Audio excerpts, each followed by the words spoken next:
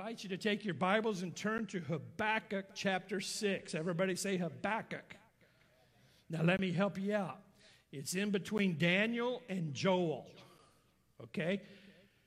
I was trying to mark my Bible yesterday and I really struggled. I kept flipping right past it.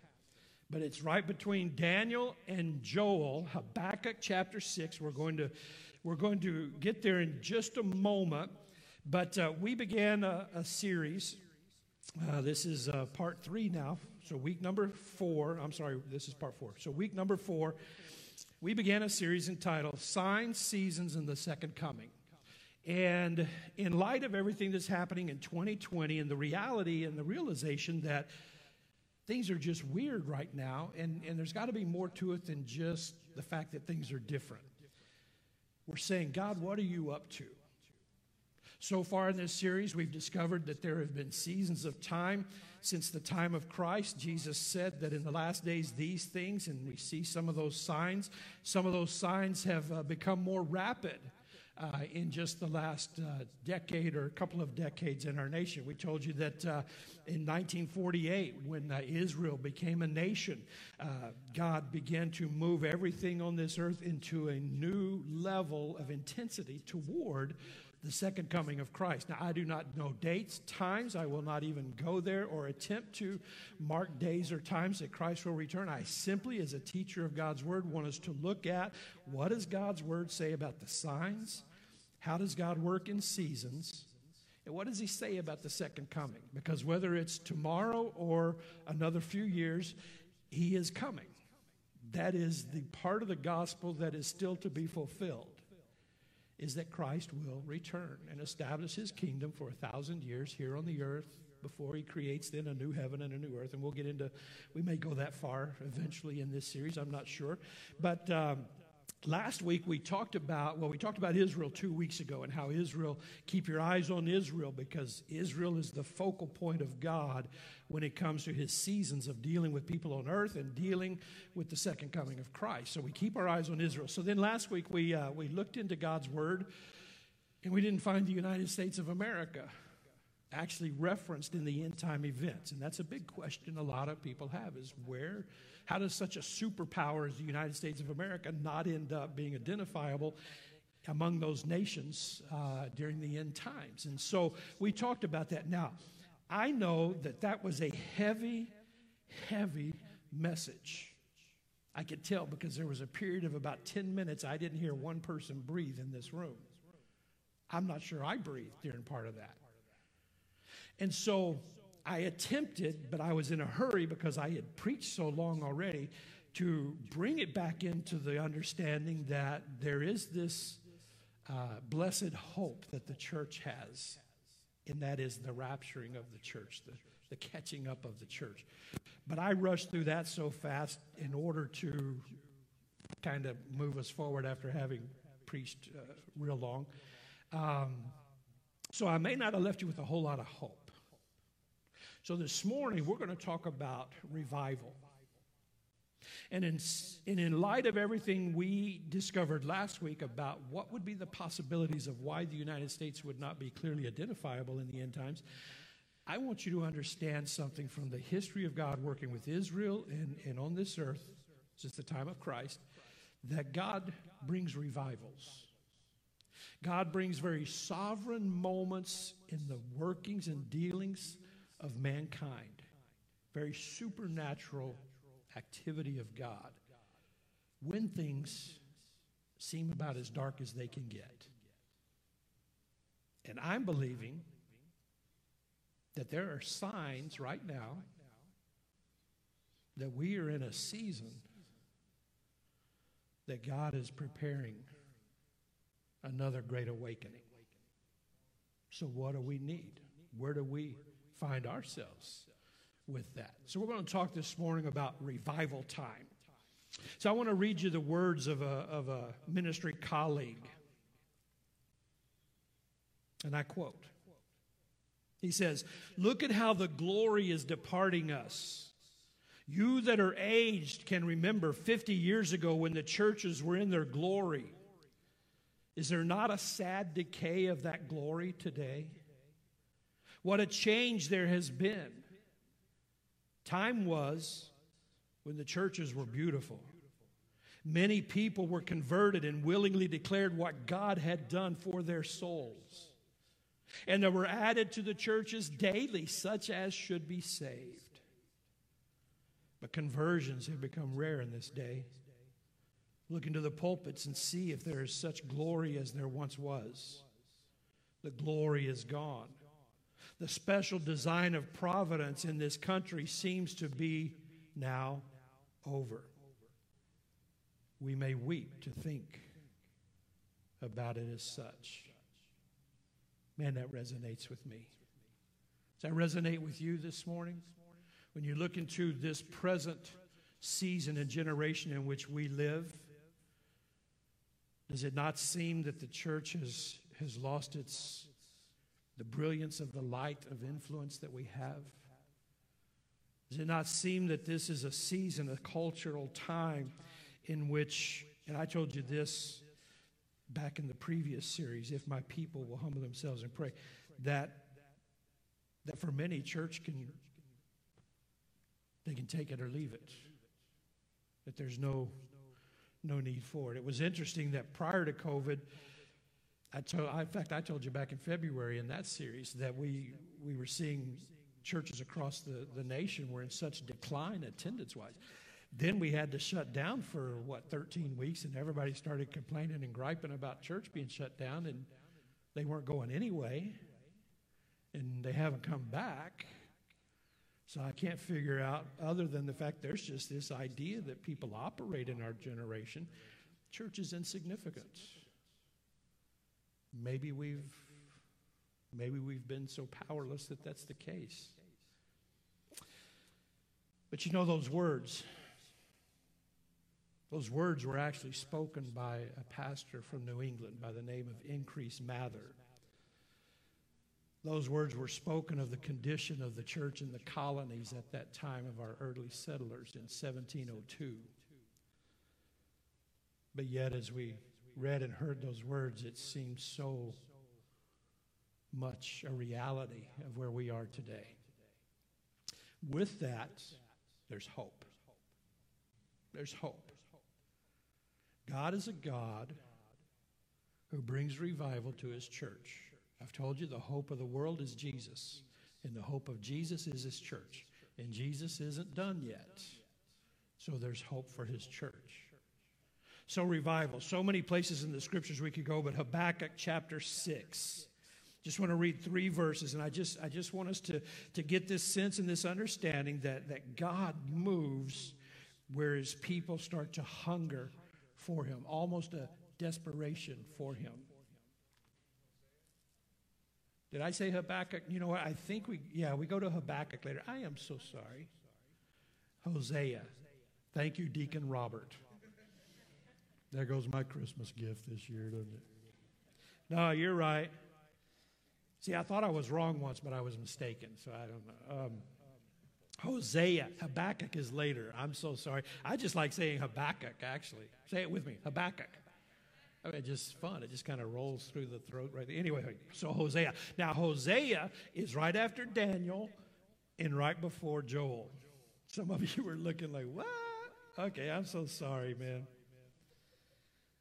Hosea. Here we go. You ready? Oh, we're not going to read it out loud together. I'm going to read it for you. Here we go. Verse 1, Hosea chapter 6. So let me set it real quick. So Hosea is prophesying to Israel, who has been overthrown by the Assyrians. Because of Israel's rebellion, this is one of those seasons which God brings correction and rebuke to his people who he dearly loves and has great purpose for and is in covenant with, but they have rejected him and rebelled against him. So has come the Assyrian army. God has lifted his hand, and the Assyrian army has come in and taken them captive. Now, Hosea is writing to encourage them. Watch the words. He says, "Come, let us return to the Lord. He has torn us to pieces, but he will heal us. He has injured us, but he'll bind up our wounds. After 2 days, he'll revive us. On the third day, he'll restore us. In other words, God's going to work with us in this. God is going to bring us back into his blessing and favor. Let us, verse 3, acknowledge the Lord. Let us press on to acknowledge him. As surely as the sun rises, he will appear. He will come to us like the winter rains, like the spring rains that water the earth. Now, that's a whole connotation into a teaching on the Holy Spirit and how God moves through the Holy Spirit. But what he's saying right there is that just as sure as the sun comes up, God's going to revive us. You see the hope in that? God every year brings these rains that we need for our harvest. And yes, we sinned against him. But when we repent, we know that through repentance, he will restore us. That day's coming. Let us return to him now, that day may come. But there's hope. God is going to revive us. I believe there is hope for the church of Jesus Christ in our generation. I'm not even talking future generation right now. I'm talking about our generation. So God has a plan. Those words spoken in 1702 that I read to you from Increase Mather in that message were a part of a stirring that began a revival in the colonies and among the early settlers of our nation.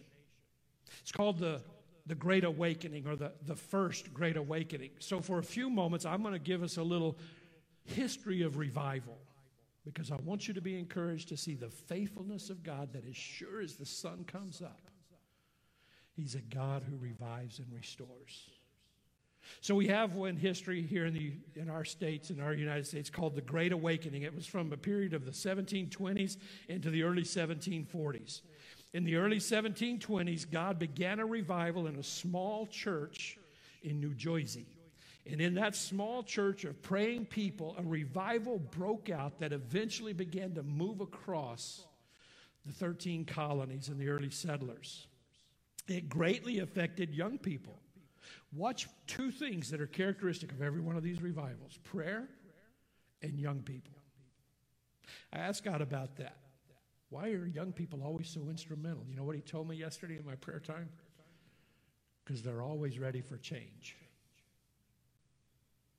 They're always ready for change. You try to take an old 50-year-something guy like me, prove it first. I ain't going to move. It's been this way all my life. I'm going to stay this way. No, young people, they're ready for a change. If they don't find it in God and in the church, then they create their own change. We'll get to the hippie movement in a little bit. That'll be a lot of fun for some of you who were a part of that. The Great Awakening, young people and prayer. Out of this first Great Awakening came a preacher by the name of Jonathan Edwards. Some of you, if you've read any church history, you know the name Jonathan Edwards. He's most notable for one sermon that he preached on July the 8th of 1741. The title of the sermon was "Sinners in the Hands of an Angry God." Now, Jonathan Edwards, when he preached this message, and it was pretty much manuscript, he didn't pound the pulpit, from what's reported. He didn't shout and snort and spit. He just spoke softly and simply. The essence of the message, "Sinners in the Hands of an Angry God," was the painting of a picture of how precariously lost people are near their end in hell. As though precariously the unconverted are dangling just above the fires of hell. Now, in a simple fashion, he spoke about hell. Conviction moved on that congregation of people on that day in such a way that there was great commotion, there was great wailing. I'm not talking about just tears. We're talking wailing and crying and screaming in fear. Some screaming in the agony that as though they could feel the flames of hell at their feet. Grown men were gripping the bench in front of them. Grown men were grabbing the poles to the room that were holding the roof up and clinging to it as though they feared they might be slipping down into that very fire of hell. Now, this is a guy, man, he's not thumping and all that kind of stuff. He's just speaking. He's speaking truth. And the Holy Spirit came in on that body of people. This great awakening swept other preachers and congregations up in the fire of the Holy Spirit. It even had political influence. It is believed by many Christian scholars and historians that this great awakening was instrumental in the American Revolution and particularly God's intervention in bringing victory to the colonies in the American Revolution, as well as having an influence on the writing of and eventually the signing of the Declaration of Independence, though that would come some years later. Individuals who were a part of that process were individuals who were caught up in that first great awakening. When spiritual decline was met with spiritual hunger, God sent a great awakening. Things began to wane over a period of time as they do. We saw it with Israel through the Old Testament. They're up and they're down, and then they're up and they're down, and they're up and they're down, and they get up and they rebel against God when everything's going good. They rely on self and they get in trouble, and then God has to correct them, and then he revives them, and everything goes great, and then it's just this cycle. I think most of us have probably been there, right? We've encountered God a few times and walked away, or not necessarily walked away, but forgotten God sometimes. So it happened. So then in the early 1800s, we have what is called by many the Great Second Awakening. In the first Great Awakening, it's reported that about 50% of the population of the colonies at that time were attending weekly church services. By the late 1790s, church attendance was down to 10%. Now, for our pastor, that's huge because our church attendances in our nation right now are alarming at 33% of our population attending church on a regular basis. 10% is huge. John Marshall, the Chief Justice of the Supreme Court in the early 1800s, said this: "The church is too far gone to ever be redeemed again." But God had a different plan. However, at the same time, the church was undergoing a lot of persecution. Not so much persecution as much as rejection. The reason attendance was down was people didn't see the need for church. The atheist French philosopher Voltaire, very vocal about the influence of church. I love one of his statements that he said, 100 years from now, the only Bibles you will find will be antiquities or found in museums. And I love the fact that, and it's historically validated, that 100 years after he made that statement, his printing presses where he printed his vain philosophies was being used by the American Bible Society to print Bibles to be shipped across Europe. Yeah. Right? But he's promoting all this atheism, this anti-God, and it even winds its influence up here in the United States of America, and it affects young people.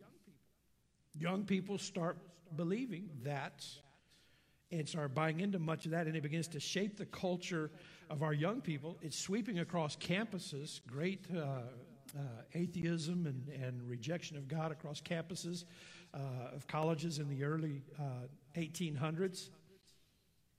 But there was a group of students at Hampton-Sydney College in Virginia that had a hunger for God. So they locked themselves in a room and they just began to pray. And they prayed regularly for several weeks. And within about 3 to 4 weeks, an incredible revival broke out on their campus. Eventually, within a 3-month period of time, over half of the student body came to Christ for forgiveness of their sin and salvation. Small prayer meeting, where? With a group of young people. This revival then began to spread to other campuses, and there was a great move of God on our campuses in the early 1800s. Out of this second awakening, great awakening, came what are known as the circuit riders. Circuit riders were preachers who, there were so many churches now popping up out of the revival. There weren't enough trained individuals to pastor and lead the churches, so those that were educated, trained, and prepared were assigned regions that might have 5 or 6 or more churches in it. And they were called circuit riders because they would ride to one church and preach and pastor those people. And then that afternoon, they'd ride to another church and preach and pastor to those people. And then they would ride to another. Circuit riders, most notably, was Charles Finney, one of those circuit riders and very notable in church history. The modern missions movement, the missions movement that you are a part of today, Victory Family Church, of reaching around the world with the gospel, began during the Second Great Awakening. It actually began in what's called the Haystack Revival. Yeehaw. Group of college students, a couple of guys walking through a hayfield. There's a thunderstorm brewing. So they go and they hide under a stack of hay or bales of hay. And while they're sheltered in there waiting for the storm to pass, they just started praying. And somewhere out of that prayer moment, they all made a commitment that they would go anywhere in the world God told them to go. And out of that became then a part of this revival, this establishing of churches sending missionaries around the world. The revival stirred up righteous indignation in our nation, started to stir up a great part of our nation concerning the sin of slavery. Was birthed out of this Second Great Awakening as people began to realize the truth of God and the mercies and grace of God for all mankind. Out of this came the American Bible Society, the American Sunday School Union, and the American Tract Society. When others were giving up on Christianity and thought the church couldn't be redeemed, God found some hungry people who were willing to pray and willing to be changed, and He brought another great revival. The Third Great Awakening, or it's called by different titles, but I'm going with the Third Great Awakening, took place then a few years later in the 1850s and 60s. After some years of spiritual passion, again, it's all started kind of to wane as everybody's moving across the frontier and settling toward the west. The catalyst for this Third Great Awakening was a gentleman by the name of Jeremiah Lanphier. He was a businessman in New York City who decided that he was going to have prayer every Wednesday at noon at his place of business. He invited other business owners to join him. So he called his first prayer meeting on Wednesday, September 23rd, 1857 in New York City. Only a small handful of people showed up for that prayer meeting. But within 3 months, there were over 50,000 people gathering across the city of New York at different businesses every Wednesday at noon to pray for God to move on the nation once again. That began to spread then to Detroit and Chicago and Cincinnati. During that prayer movement in the years that lasted, there were over 2 million people reported to come to Christ Jesus out of that season of revival. When the Civil War broke out, this Third Great Awakening was instrumental in bringing over 350,000 Union and Confederate troops to Christ during the middle of the Civil War. The influence and the power of God in dark times can never be discounted. When the spiritual climate was void, God sent a revival. 2 more revivals. The global revival of the early 1900s. Americans were becoming overwhelmed by economic, political, and spiritual devastation that took place because of the Civil War and all of the rebuilding. You had the assassination of Abraham Lincoln, and you had the nation was just reeling in this grieving and in this confusing time. The spiritual climate in America began to decline at that point. Suddenly, one of the greatest revivals in history exploded, and here's where it starts. It starts in the country of Wales. And a young coal miner who works the coal 6 days a week feels a call to preach. So he starts preaching on Sundays. And when he starts preaching, God starts to move. Through that, and then expanding that into other churches and congregations around the nation of Wales, we have what is called the Welsh Revival. And a great move of God across Wales, out into Europe, South Africa, India, ultimately to the United States of America. And it began to bring another awakening. Again, a young man who was hungry and passionate for God. It started to sweep again across American universities. Osbury College reportedly canceled classes for 3 straight days because the kids were consumed with a passionate prayer and seeking God on campus that they just dismissed classes for 3 days. Portland, Oregon was so impacted that they had what was called Portland Pentecost. How many of you know Portland could use a Pentecost again? Atlanta, stores and factories and offices. Even the Supreme Court closed for a period of time in order to pray and seek God.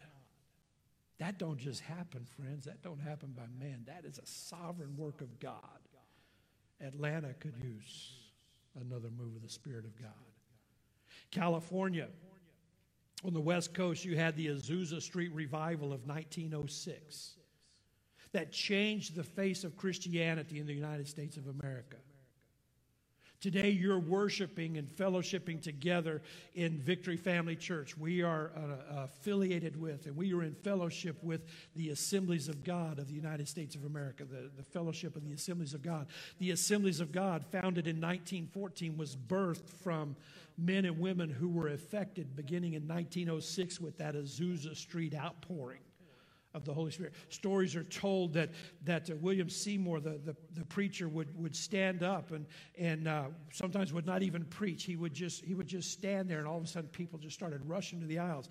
Many times, and it was 24/7 for a extended period of time. People were in that place praying, coming from all over the world. And there were times that William Seymour would just kneel behind the pulpit. It was just a couple of wooden crates, and he would kneel and put his head down inside one of those crates and just pray. And people were getting saved. People were getting healed. People were getting baptized in the Holy Spirit. Not because of a man, you see, because it was a sovereign move of the Spirit of God. That's revival. Azusa Street. So again, things were spiritually dead, but God wasn't finished. He sent a revival. The Jesus People movement, and some of you said, Yale.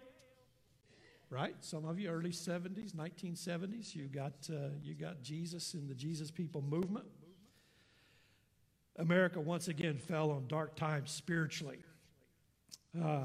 They say if you remember the 60s, you weren't really there, right? That kind of the saying. Okay, so I was little bitty. I was born in the early 60s, so I didn't know what was going on. I just thought those flowers looked pretty in girls' hair, you know. But in 63, you had the assassination of John F. Kennedy. 68, you had the assassination of Martin Luther King Jr. You had the assassination of Bobby Kennedy. The Vietnam War was dividing our nation greatly.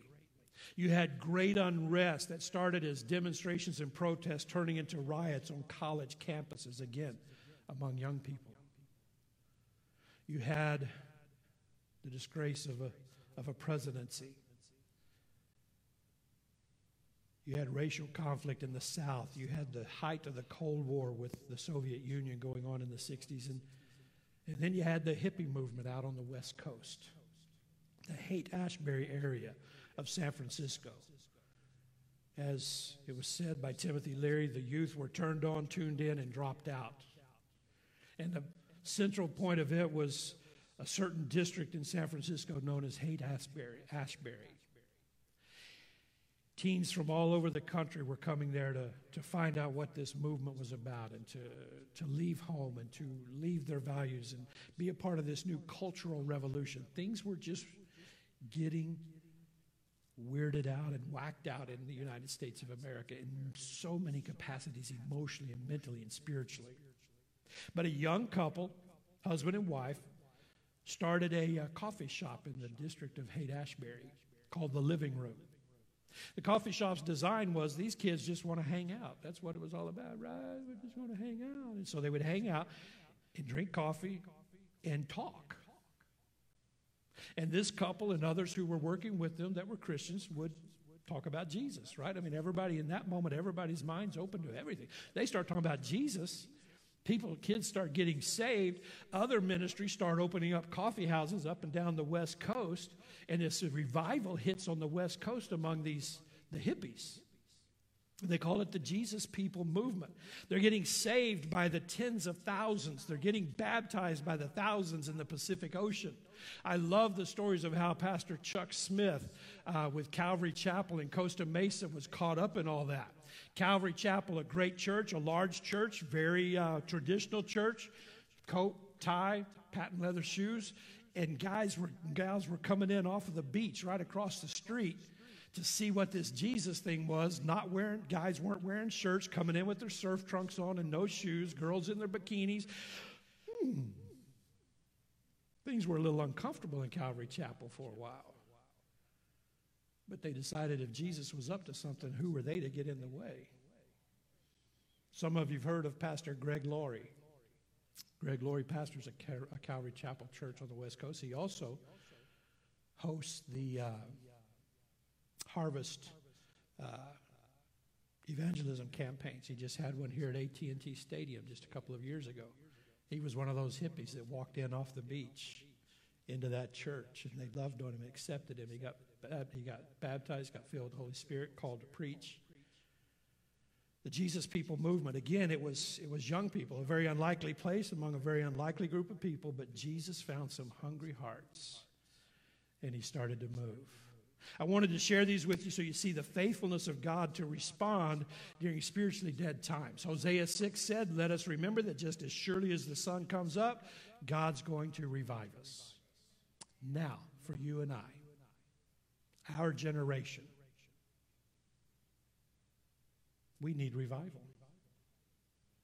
We've been praying for revival. Even these 30 days that we've set aside for prayer and fasting, though geared more toward praying for our nation and the election, many of those prayers have been about revival. The ones we prayed this morning about reviving the church. I pray for revival all the time. And I'm always a little comfortable praying for revival because what I know I should be praying is, Lord, revive me. But I can't get the corporate out of my mind. But it really is, Lord, revive me. What I mean by that is we must see that before revival ever becomes corporate and sweeps a nation, it sweeps a heart, one at a time. And enough embers get hot and fanned into a flame, create more fires of revival that becomes corporate, that becomes nationwide. But it starts with individuals. It starts with us personally.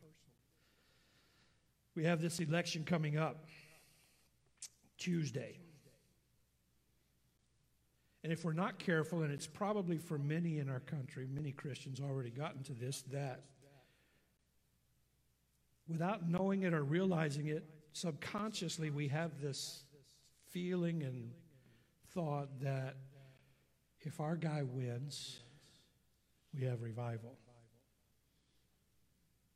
Let me just tell you, whoever your guy is will not bring revival. They will lead our nation according to policies, platforms that will harm or help our nation. But they will not bring revival.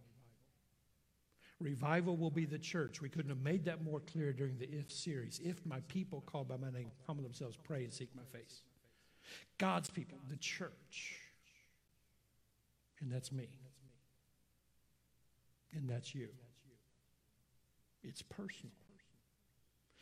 So I was given a rude awakening by the Lord this week as I was reading some headlines and started getting a little nervous about my guy. And actually started to feel some anxiety coming up. And the Holy Spirit asked me, he said, Mark, if your guy doesn't win on Tuesday, will you still pray with the passion you've been praying for the last 30 days? Or am I relying on my guy more than God? No matter which guy wins, our nation needs revival. And it will require hungry, passionate hearts for a move of God. And it starts with individuals. Psalm 119. I'm not going to read you the whole psalm because it is the longest book in the entire Bible. But let me give you some highlights out of Psalm 119 to show you this personal nature of revival. The psalmist says, "Revive me according to your word." Verse 37, "Revive me in your way." Verse 40, "Revive me in your righteousness." Verse 88, "Revive me according to your loving kindness." Verse 107, "Revive me, O Lord, according to your word." Verse 149, "Revive me according to your justice." It's personal. So here's your application. 3 quick points of application for you this morning before we move into some time of worship and prayer. 1, what do you do for this season of revival? You pray for personal revival. Not one of those revivals we reviewed historically a few moments ago started without a foundation of prayer. You see, prayer is the expression of a hungering, empty, desperate heart that knows no other thing but to call on God. And sometimes God lets people get to a point of desperation. That's how I got saved out on the West Coast just after the Jesus People movement. It was just a crazy hunger recognizing, man, I've messed it all up. I need God. God's the only one that can get me out of this and fix this. Revival comes to those who are earnestly seeking and desiring a sovereign move of God. Nothing else but a hunger for God. God's always responded to people who cried out to Him. So I asked God, why only prayer?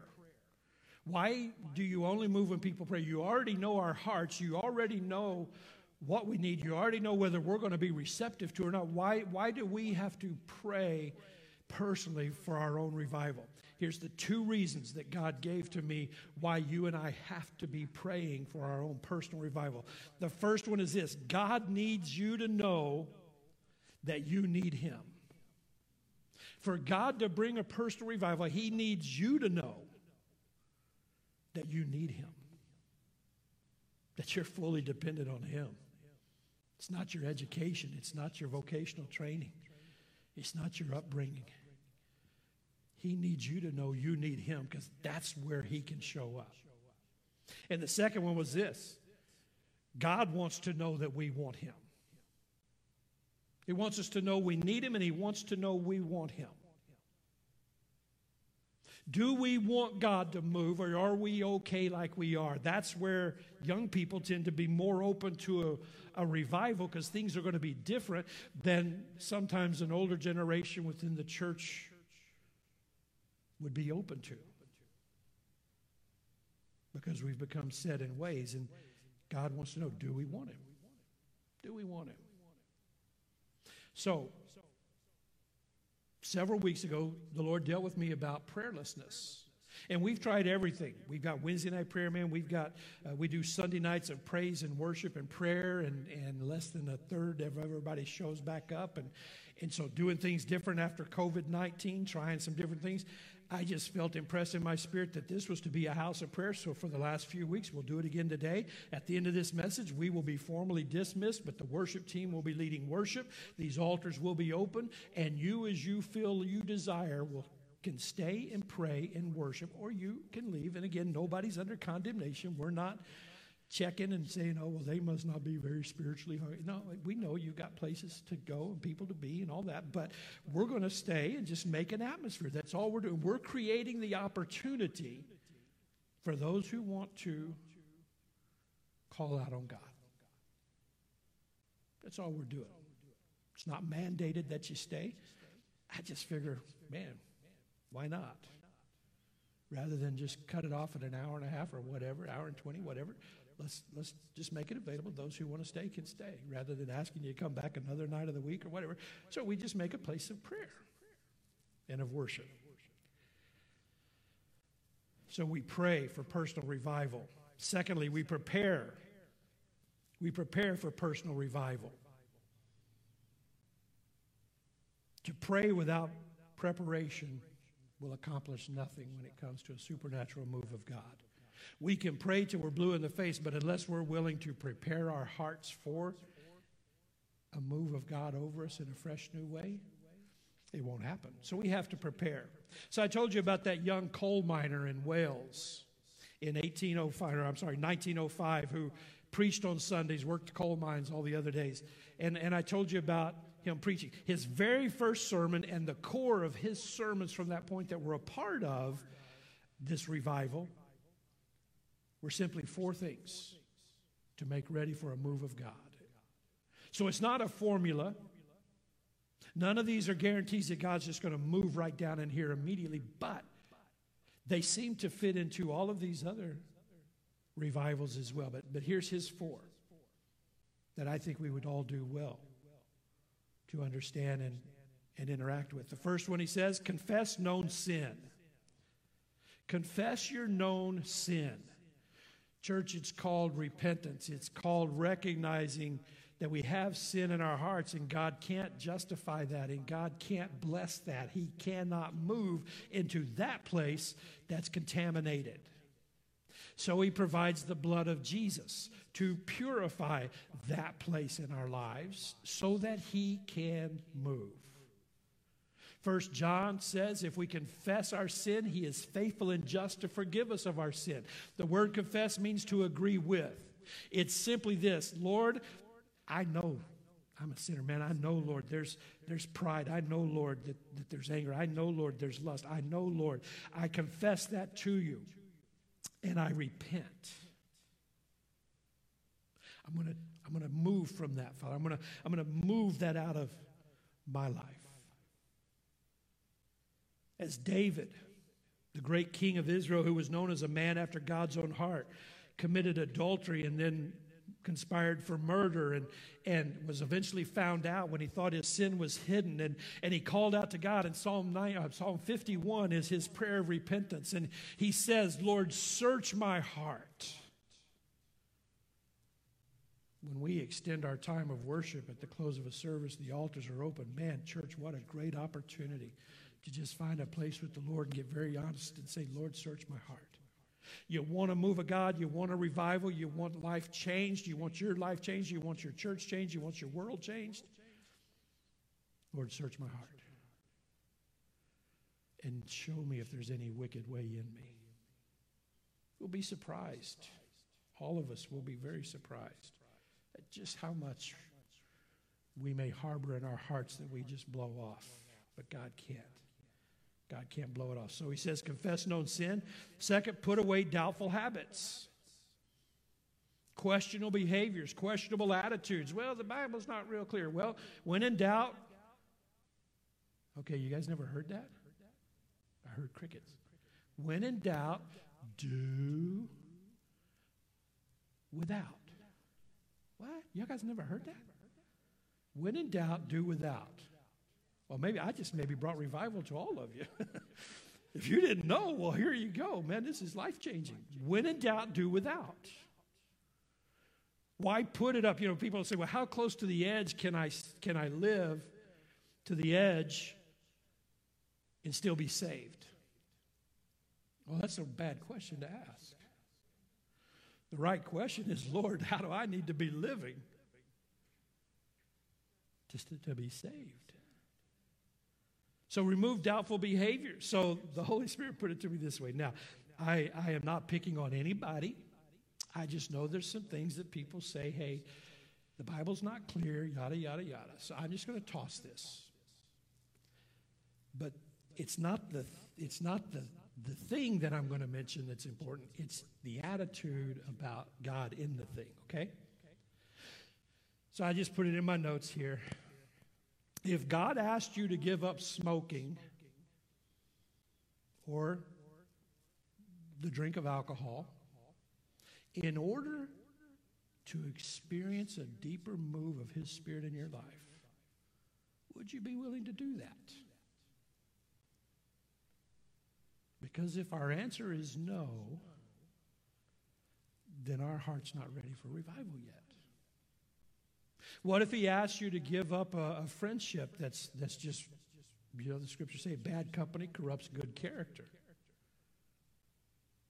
If he asks you to cut off an association, are you willing to do that? If it means a deeper walk with him, a deeper relationship to him. If you're not, then your heart's not ready yet. You see what I'm saying? God moves on a heart that's ready. It just says God, and that's why that's why in these prayer meetings they just humble themselves. They just lay themselves out and say, God, whatever you want from me, whatever you need from me. Put away doubtful habits. Thirdly, obey the Holy Spirit promptly. Disobedience will shut the flow of any movement of God in our lives. On more than one occasion, God says, I desire obedience above sacrifice. Yeah, I'm glad you come to church. I'm glad you give the tithe and you give offerings to missions. But I prefer that you obey me. That you obey me fully. So the church has been given the Holy Spirit. You individually, as a born-again follower of Christ, have been given the Holy Spirit. He is our counselor, Jesus said, meaning he comes alongside us and he speaks to us. He guides us. Paul says, live in step with the Holy Spirit. Move as the Holy Spirit is moving. So he convicts us and he moves us and he speaks to us and he directs us and he strengthens us and empowers us to move with him into the full abundant life Jesus has for us. But if we reject that voice and we reject that leadership and we continue to want to do our own thing, God can't move there. Because where he's going to move is through his Holy Spirit that's in us. And then lastly, confess faith in Christ openly. And by that, what I believe he's telling us is we got to start seasoning our conversations with Jesus. In other words, we can't be afraid to be a Christ follower or to be known as a Christ follower. We got to be open about our faith. I mean, if he tells you to, stand on a street corner on a box and preach every Friday night. That, yes, if he tells you to do that, obey the Holy Spirit. But I'm talking about just the fact that the church has to get up and be the church. We serve the King of Kings and the Lord of Lords. And he may have been more meek and mild when he came the first time than he will be the second time, because the second time he comes with a sword. And he comes as the Lion of the tribe of Judah. He came the first time as the Lamb of God. I think what's being said is, Christian, be bold in your faith. Live it out. Live it out. Here's what I know. In grade school, they used to teach us, if your clothes catch on fire, you what? Stop, drop. Okay, see, you all know that one. Stop, drop, and roll. Don't run, because the oxygen will fan the flame. What do you do in a campfire if you want the flame to start back up again? You blow air onto it. You want the Holy Ghost fire to grow from a spark into a flame? You run with him. You run with him. You acknowledge his activity in your life, and you just live his life in everything you're doing. Your words, your attitudes, your actions, your motives and your desires, they're just Spirit-led because you are running with the Spirit. As Paul says, staying in step with the Spirit, that's where revival is going to come. If God has to wake you and shake you and pick you up and turn you upside down and spin you and drop kick you to the 30-yard line to get you going, it's not going to happen. He wants to know that you want him. And there he brings revival. And then lastly, practice personal revival. That kind of goes along with what we were just saying. Practice personal revival. Respond to the Holy Spirit. Dedicate yourself to personal holiness. 2 Corinthians chapter 7:1. Let's read it together. It says this. Therefore, since we have these promises, dear friends, let us purify ourselves from everything that contaminates body and spirit, perfecting holiness out of reverence for God. Perfecting holiness. Everything that contaminates body and spirit. Let us purify ourselves. That word purify means to separate. Let us be the ones who cut ourselves off from that, so that we leave room for the holy activity of God. Side note. I skipped Habakkuk on purpose. You guys hurt my feelings so much the first time that I just decided not to even go there. I'm kidding. We didn't have time to try to dig through and find out where it is, because I can't tell you which two books it's in between. I have a Post-it note stuck in there. But because of time, I didn't go to Habakkuk and another verse of Scripture, but they're on the app. They're in our sermon notes on the app. If you've got the app, you can see them there. So, why do I believe this is the season and time for another revival? Well, it's been 50 years since that Jesus People movement. That means there's a generation of people, those of you who got saved and those of us that were growing up during that season of time, we are the grandparents. So we have another generation behind us and a second generation coming up behind us. Those two generations have not seen a large-scale, what we would call great awakening in their generation. So it's time. It's time. Now, it's a God thing and on God's timing, but I would say the signs are pointing. I would almost say this, that there is a time and a season in which revival will happen, I believe. Some don't think that it's in the Scriptures. I think it is. That there will be another great awakening across the face of the earth before the rapture of the church. Why do I think it? There's a couple of reasons. One is, Peter makes it clear the only reason Jesus hasn't come back yet is because God is patient. He really doesn't want anybody to perish. He would prefer that everyone come to Christ. So he's waiting. But it means the heart of the Father is he wants more people saved. Revival does that. The second reason is Romans chapter 11. Let me set this one for you. In Romans 11, Paul is talking about Israel and how the Gentile church is grafted in. I told you 2 weeks ago when we talked about Israel, the church has not replaced Israel. Israel is still in covenant with God. I do believe the 7-year tribulation period is God specifically dealing. It will affect the entire world, but it is God specifically dealing with Israel to bring them to repentance and call on the name of Jesus as Messiah. Now, we live in what is termed the age of the Gentiles, or the Gentile age.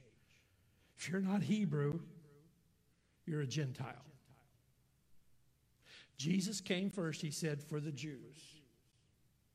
He came, there were those who believed on him, and there are still Jews today who believe on Jesus. But as a whole, the nation has not accepted that Jesus was the Messiah. So from the coming of Christ, particularly his resurrection and then the pouring out on the day of Pentecost, this has been a time where God has opened a door for the Gentiles. Now, God will always, even in the tribulation, give opportunity for non-Jews, Gentiles, to come to the saving knowledge of Christ. But more specifically, he's allowing this incredible opportunity for Gentiles. One of the most challenging things to the apostles was when God started saving non-Jews. And they had to deal with the conflict. How were they going to address that? But then they couldn't argue. The Gentiles are getting the same Holy Spirit we got in that upper room that day. So the Gentile age. Now watch what Paul says, and we're going to close with this. Romans 11:25.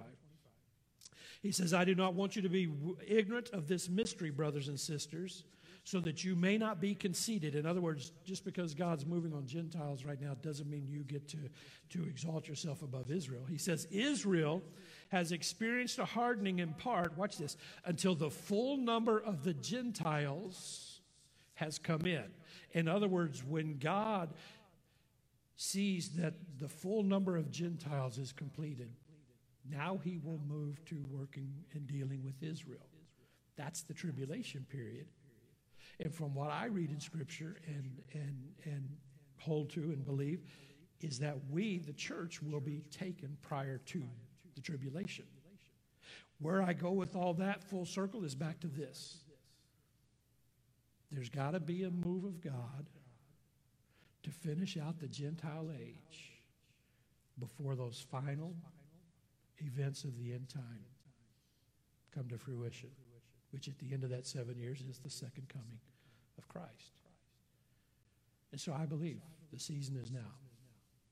After what we saw last week about America and the possibilities, The only good possibility of why America was not in the end times listed in the Bible would simply be that we were all, so many of us in this nation, raptured, that the nation lost its influence and was not a big player in the field of the world at that time.